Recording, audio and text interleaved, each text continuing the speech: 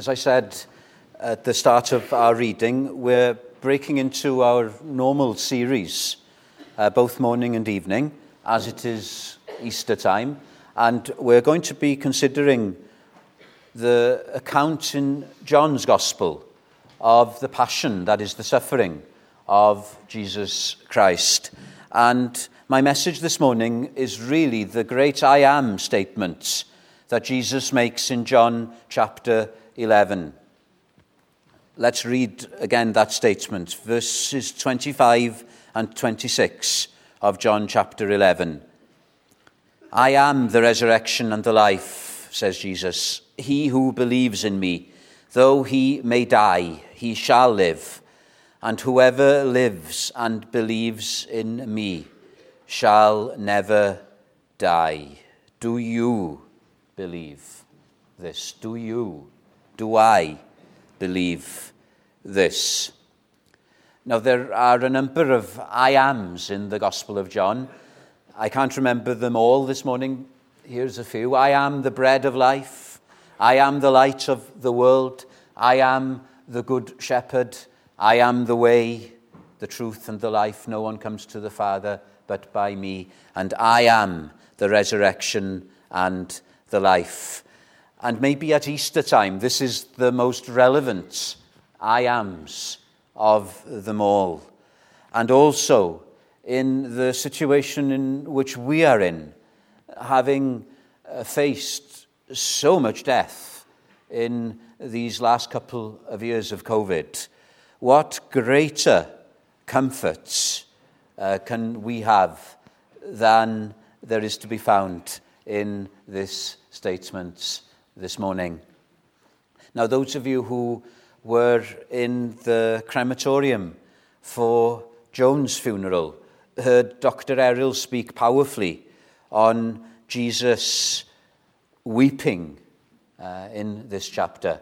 So I just want to take the statements that Jesus makes to Martha. Maybe I need to just give you the context here. Jesus was close friends with two sisters and a brother, Martha and Mary and Lazarus. They lived in Bethany, a village a couple of miles southeast of Jerusalem, and Lazarus had just died. And Jesus had left it a number of days, 4 days before he visited.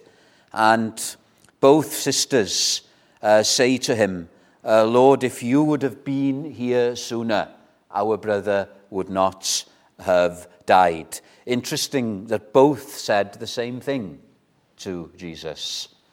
Martha came out to meet Jesus. Martha was a very practical person. Mary was a more contemplative person, so she was still at the house, and Jesus saw her later before going to the graveside and raising Lazarus from death to life. So this statement is so relevant to us because, first of all, we are in this vale of tears, aren't we? That's how the Bible describes this world. Or as Mr. Hyam put it in one of his hymns, the valley of gloom. I think it's Job who says, in the midst of life, we are in death. Haven't we noticed that these last couple of years? Maybe I've noticed it because I've had a funeral a month, which is quite something in the history of our church. And it's quite certain that even in this congregation this morning, by the end of this year, somebody or more than one person will have left this world behind. So what's of greater relevance to us than this statement of Jesus Christ, which gives a hope in the face of death? Now, if you ever visit the place where Jesus was born, Bethlehem, you will find there a ruin of Jerome's study. Now, Jerome was the monk who translated the Bible into Latin, the Vulgate translation. And just outside the study, there's a statue of Jerome, and next to the statue is a skull. That's because Jerome kept a skull on the desk of his study. Now, I haven't got a skull. I haven't got a desk either in my study. But Jerome did that to remind himself of the certainty of death. So Jerome would be reminded every morning as he sat by his desk that one day he would have to die. In the midst of life, we are in death. Are you ready? Are you ready for the visit of the grim reaper, as the world calls death? It's not being morbid, is it, to ask that question? I know some of us Welsh people are tending towards that melancholia. Now, this is not being that. If this is the one certainty, although somebody did say death and taxes as well, especially when they go up, but if death is the one thing that we can be absolutely sure of in the year ahead, I don't know what will happen in this coming year, but I know one thing, that people will die. And it might be you or it might be me. And so it's not being morbid, it's being realistic, isn't it? To prepare ourselves for that. And to ask the simple question, if I was to die soon, have I got a hope? Am I ready? Do I know that I have a place in heaven? In the midst of life, we are in death. It's actually quite serious, because after death, the judgment. We must all stand before the judgment seat of Christ. And the reason why there's death in the world is sin, this horrible, horrible tendency to rebel against our Maker.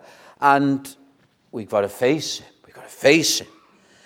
And Jesus Christ, even though he speaks words of comfort here, he spoke more about hell than he did about heaven in order to warn us. So can I ask you, do you know where you are going after you leave this world behind?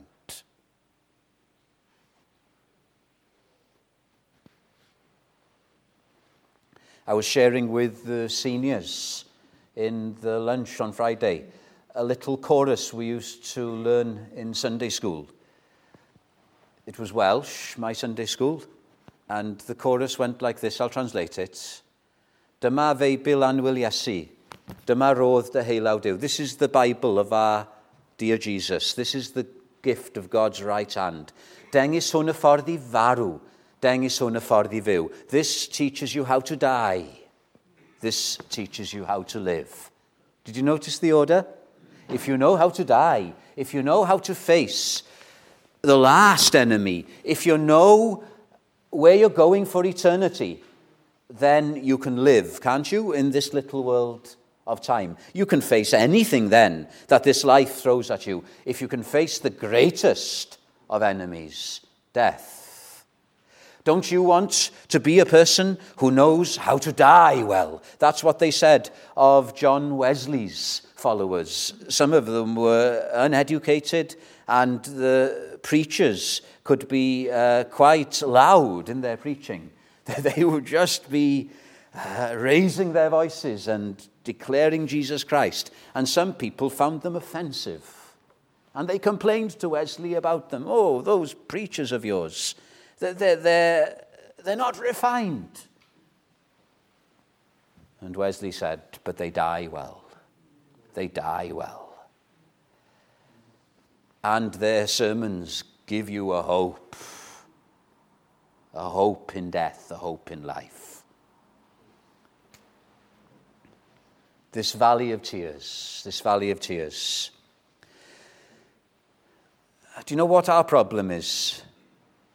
We limit, don't we, Jesus Christ? We limit the power of God in Jesus Christ. Now, if you were a pastor and if you had to visit people's deathbeds, if you had to take funerals, you would soon realize, and maybe some of you realize it even more than I do because you have experienced bereavements, the power of death. Who can overcome the power of death? We haven't got medical advances yet, and we never will, that will make people live forever. We haven't got it. It's my privilege as a dying man to say to you, dying men, women, and children, that there is one who is more powerful. I am the resurrection and the life. Now, I mentioned at the start, both Martha and Mary, they say the same thing to Jesus. Here are these two sisters, and they are Christians, and yet they are utterly distraught. They are disappointed, I think, with Jesus Christ, because they say to him, Lord, if you had been here, he would not have died. You who have opened the eyes of the blind, you who have made the paralyzed to walk again, if you would have been here, you would have healed him. But even though they both ask the same or make the same statements to Jesus, Jesus answers them differently. Did you notice that? Did you notice? Jesus answers Martha with the words we're considering. I am the resurrection and the life. Martha, it doesn't matter. It doesn't matter that he's already dead. That's not beyond my capabilities. You're limiting my power, Martha. Do you think I've just got power to heal people?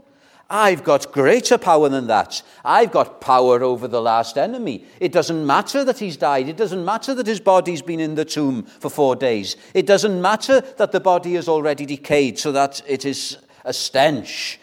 I am. Only one person can say that. Only one being has the power to create, and that's God himself. How can we limit Jesus Christ if he's God? That's what we need to hear. There is a greater power than the power of death. There is a greater power than the power of sin. Don't you feel the power of sin? Even as Christians, we can't overcome sin in our own strength, can we? There is a greater power than the power of the devil who seems to have our land in his clutches at this moment. The power of Christ. I'm not ashamed of the gospel, said Paul, because it is the power, the dunamos. We get the word dynamite from it. The dunamos of Christ. Jesus Christ is God. He can defeat death. He's God over all victorious. He's not mild. I do like the hymn that talks about Jesus coming down, born that man no more may die, born to raise the sons of earth.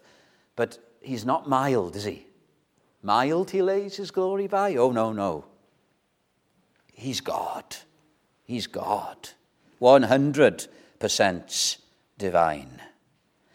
But then notice, I don't want us to consider this in detail, but notice his response to Mary's statement. Exactly the same thing. Lord, if you would have been here, my brother would not have died. But Jesus doesn't say much to Mary. Do you know what he does? He weeps. What tears? The tears of the Son of God. I think there's more in one tear of Jesus Christ than in all of our tears. He's not just God. He's a real human being as well. Only a human being could cry. An angel can't weep. What good would an angel be to try and deal with death? If God had sent the angel Gabriel to try and face death, that would have been no good at all, would it? God had to come himself, and God had to become one of us. And that's who Jesus Christ is. He is God, overall victorious, but at the same time, he's 100% human. He's a man to empathize with you and with me. As the writer to the Hebrews says, we do not have a high priest who cannot be touched with a feeling of our infirmities. Hallelujah, what a Savior. If he was just able, wouldn't we be afraid of him? He'd be unapproachable, wouldn't he? Because if he's God, and God is light, and in him is no darkness at all, we would just shrivel up in his presence. If he was just a man, even with the most empathy in the world, what good would that be if he hadn't the power to deal with death? But he is both God and man, one person. This is how Tim Keller puts it. I like this. He is the truth. I am the resurrection. Come in tears. Jesus wept. Jesus did not come with a sword in his hand. He came with nails in his hands. He did not come to bring judgment. He came to bear judgments. In this valley of gloom, there shines a light. Jesus Christ, the light of the world. I know we've got some visitors here to Wales. One of our greatest poets, Dylan Thomas, he wrote about death, didn't he? Do you know what he said? Do not go gentle. I'm sure you know the words. Do not go gentle into that good night. Rage, rage against the dying of the lights. Do you know what Jesus is doing here?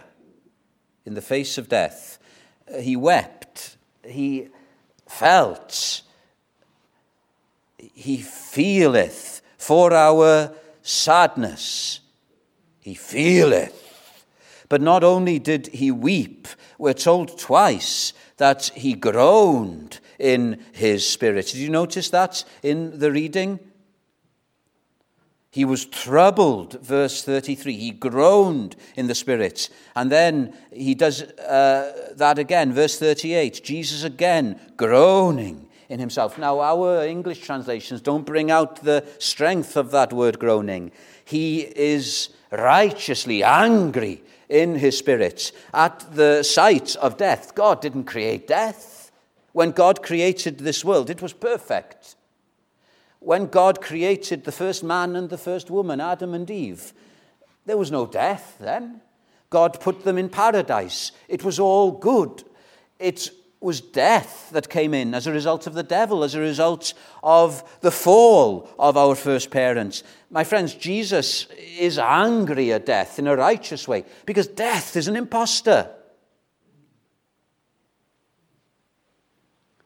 Isn't there something in you that's angry at the fact that we must one day die, in a right sense now? There is something in me that is sometimes praying to the Lord, Lord, no more funerals. No more funerals. No more grieving.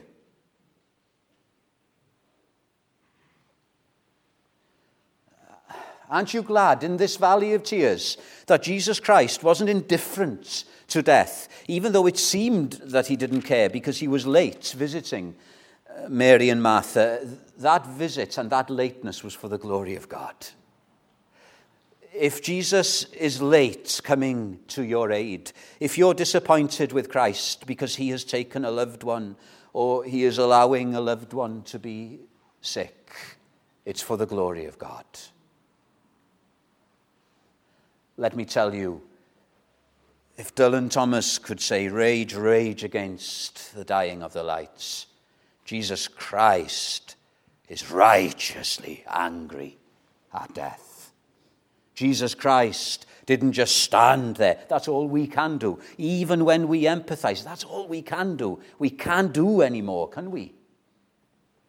But Jesus Christ did something about it. When moved by his all-powerful love, he came to earth below. So my second point, this isn't just a valley of tears. Jesus Christ came into this valley. Jesus is victory over death. That's the note I want for our Sunday, not just Easter Sunday, but every Sunday. Resurrection Day. That's how the early church celebrated the first day of the week. So Jesus came to do something. I am the resurrection and the life. Yes, he was born in order to live. He lived for you and for me as our substitutes. What we fail to do, we've broken the law of God. Jesus accomplished, not for himself, but on our behalf. But this is what I want to concentrate on here. Jesus came primarily not to live, but to die. To die. How did he do it? Jesus Christ met the last enemy head on at the cross. He didn't have to die because he was the perfect human being. But he died as our substitute. Not only did he live in our place, he died in our stead.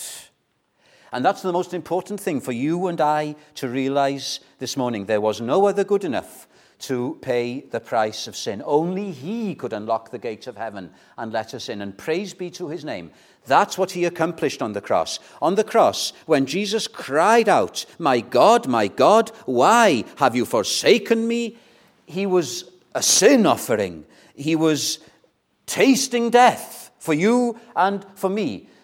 Death is a result of sin. The sting of death is sin. The strength of sin is the law. But thanks be unto God who gives us the victory through our Lord Jesus Christ. So on the cross, Jesus Christ was bearing the punishment for all the sins that we have committed. My sins, past, present, future, all laid on him. And because he bore the debts,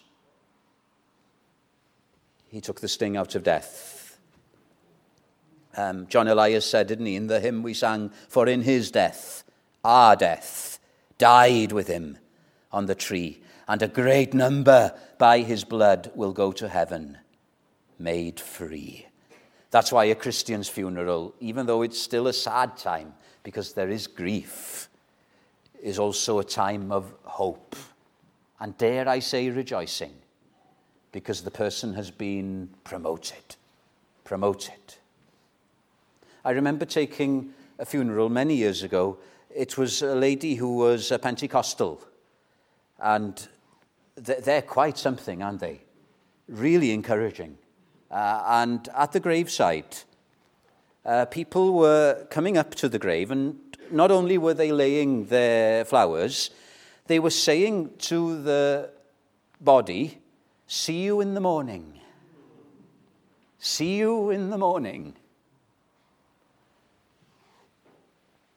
For a person who believes in Jesus, if Jesus has died for our sin, even though we still have to die, it's falling asleep. And when we fall asleep, we eventually wake up in the morning. In the morning. This is the hope. The great I am the resurrection and the life. As a result of my death on the cross, death can't hold me. Death can't hold me. The tomb couldn't hold him. Who moved the stone? The stone had to come out because the power of death had been overturned by Jesus Christ. Now, somebody asked me this morning, why are people asking you, Pastor, if you've settled in? Haven't you been in the church for over 18 years now? Why are people asking you if you've settled in? Well, they're asking if I've settled into my new flat, which I've only been in for a few months. And as I was looking over my notes this morning, I was looking out onto the Somerset Hills. So I'm definitely settled. And they looked stunning in the sunlight. And I could see Flatholme and Steepholme in the Bristol Channel. The Bristol Channel, so wide, isn't it? So wide. There was talk of a barrage being built from Penarth Head, across Flatholme, Steepholme, over to Weston-super-Mare, bridging that wide channel. Now, in the Bible, death is sometimes compared to a river, the River Jordan, and it's much smaller, the River Jordan, than the Bristol Channel. But when we think of death as a river or a channel, it's so wide, it's so deep. What can bridge it? Nothing can. Nothing in our own power can bridge it. You can't jump across it. You can't swim across. The only thing that has been able to bridge the channel of death is the great I Am. The I Am. In one of the Chronicles of Narnia, Aslan, who is a type of Jesus Christ, he likens himself to the bridge, doesn't he? I am the bridge, he says. That's what Jesus Christ accomplished on the cross. He bridged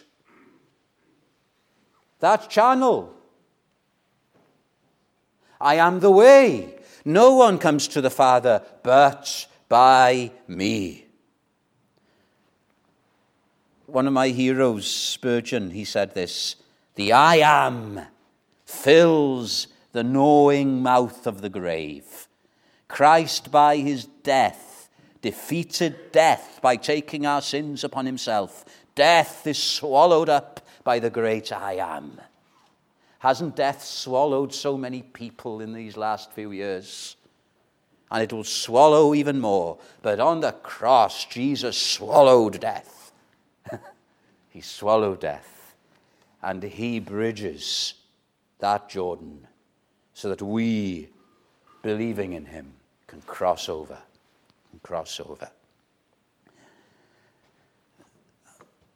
Have you ever cycled over the Old Severn Bridge? Have you ever cycled over the Old Severn Bridge? If it's really windy, they shut the bridge. Even if it's a breezy day, if you're cycling over the bridge, you can feel it moving. It's a suspension bridge. And you just wonder, how strong is this bridge? What about Jesus Christ, the bridge over the chasm of death? Will he bear the weight? Will he bear my sin? What about all the people that are trusting in him? Will he take the weight? Well, of course. His power knows no limits. If it's the I am, if it's the infinite Son of God, he can take all the sins of God's people and more. I think that's what it means, that he's the propitiation, not only for our sins, but for the sins of the whole world, if needs be. An infinite number by his blood can go to heaven made free. Oh, is there a note of victory in your heart this morning? I know we are not witnessing revival, and I long for that. But Jesus Christ has still been victorious over death.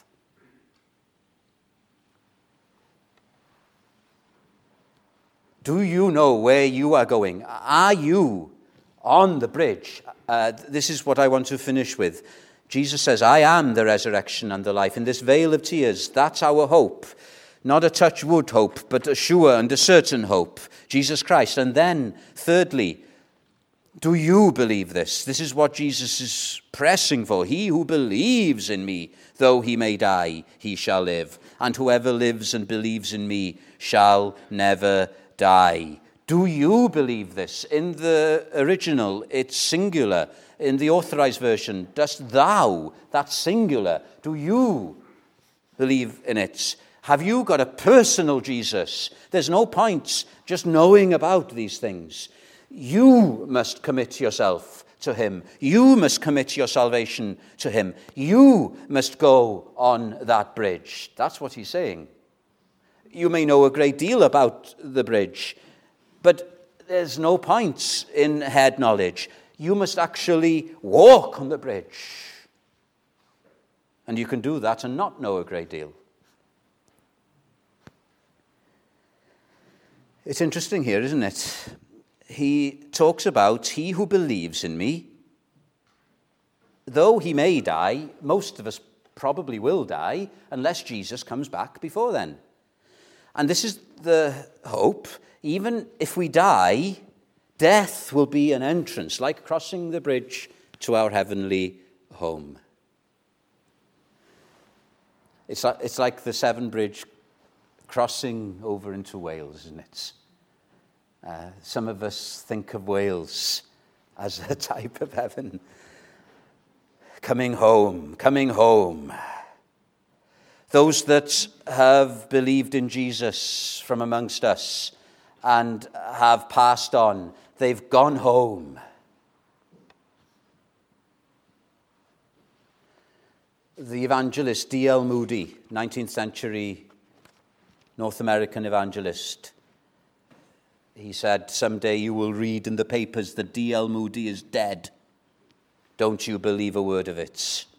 At that moment I shall be more alive than I am now.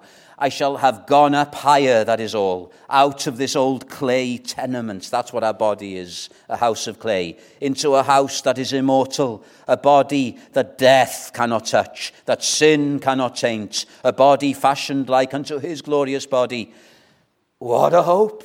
Isn't that something to rejoice in? Isn't that something to get excited about? Isn't that something worth getting up in the morning? Isn't that something for those of us who are preachers to get us running into our pulpits to declare that Jesus Christ has dealt with death? No power on earth has been able to face the power of death, but Jesus Christ has been victorious. And if we are in Jesus Christ, which means that we are trusting in him completely, accepting him as Lord and Savior, then we are more than conquerors through him.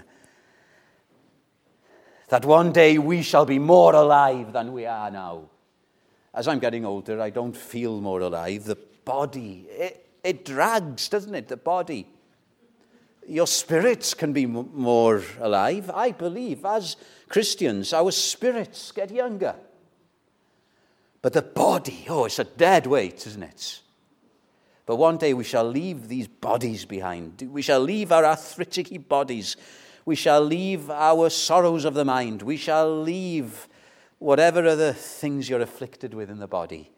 And we shall soar to our heavenly home. And one day we will have a new body, a perfect body. And we will dwell in a perfect place. And there will be no more funerals. It'll just be one wedding. The marriage supper of the Lamb. What a morning. The resurrection morning. Oh, are you in Christ? D.L. Moody went on to say, I was born of the flesh in 1837. I was born of the Spirit in 1856. You must be born again. Believe in Jesus Christ. I was born of the flesh in 1970. I was born of the Spirit in 1990. You may not be able to put your finger on the exact day you were saved, but you can say, if you have come to Jesus Christ, I once was dead spiritually, but now I'm alive. I'm not alive as I want to be, but I've got a spiritual pulse. Thank God for that.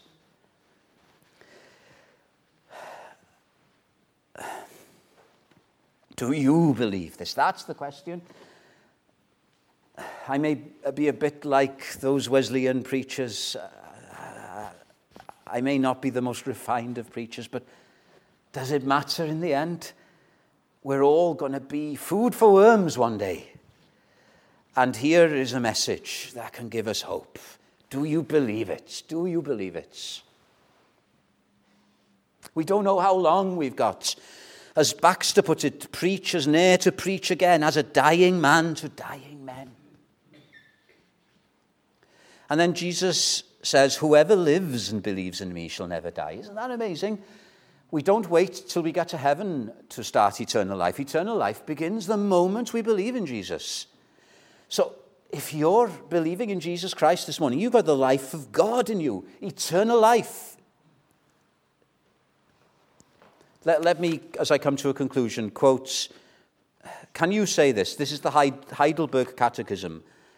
Question 1, what is thy only comfort in life and death? The answer, that I, with body and soul, both in life and death, am not my own, but belong unto my faithful Saviour, Jesus Christ, who with his precious blood hath fully satisfied for all my sins, and delivered me from the power of the devil, and so preserves me, that without the will of my heavenly Father, not a hair can fall. I know some have got more hair than others, but not a hair can fall from my head.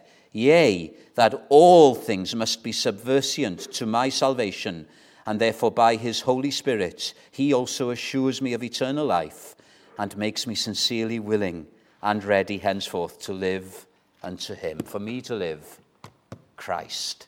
To die, gain. Do you believe? Do you believe? I am the resurrection and the life.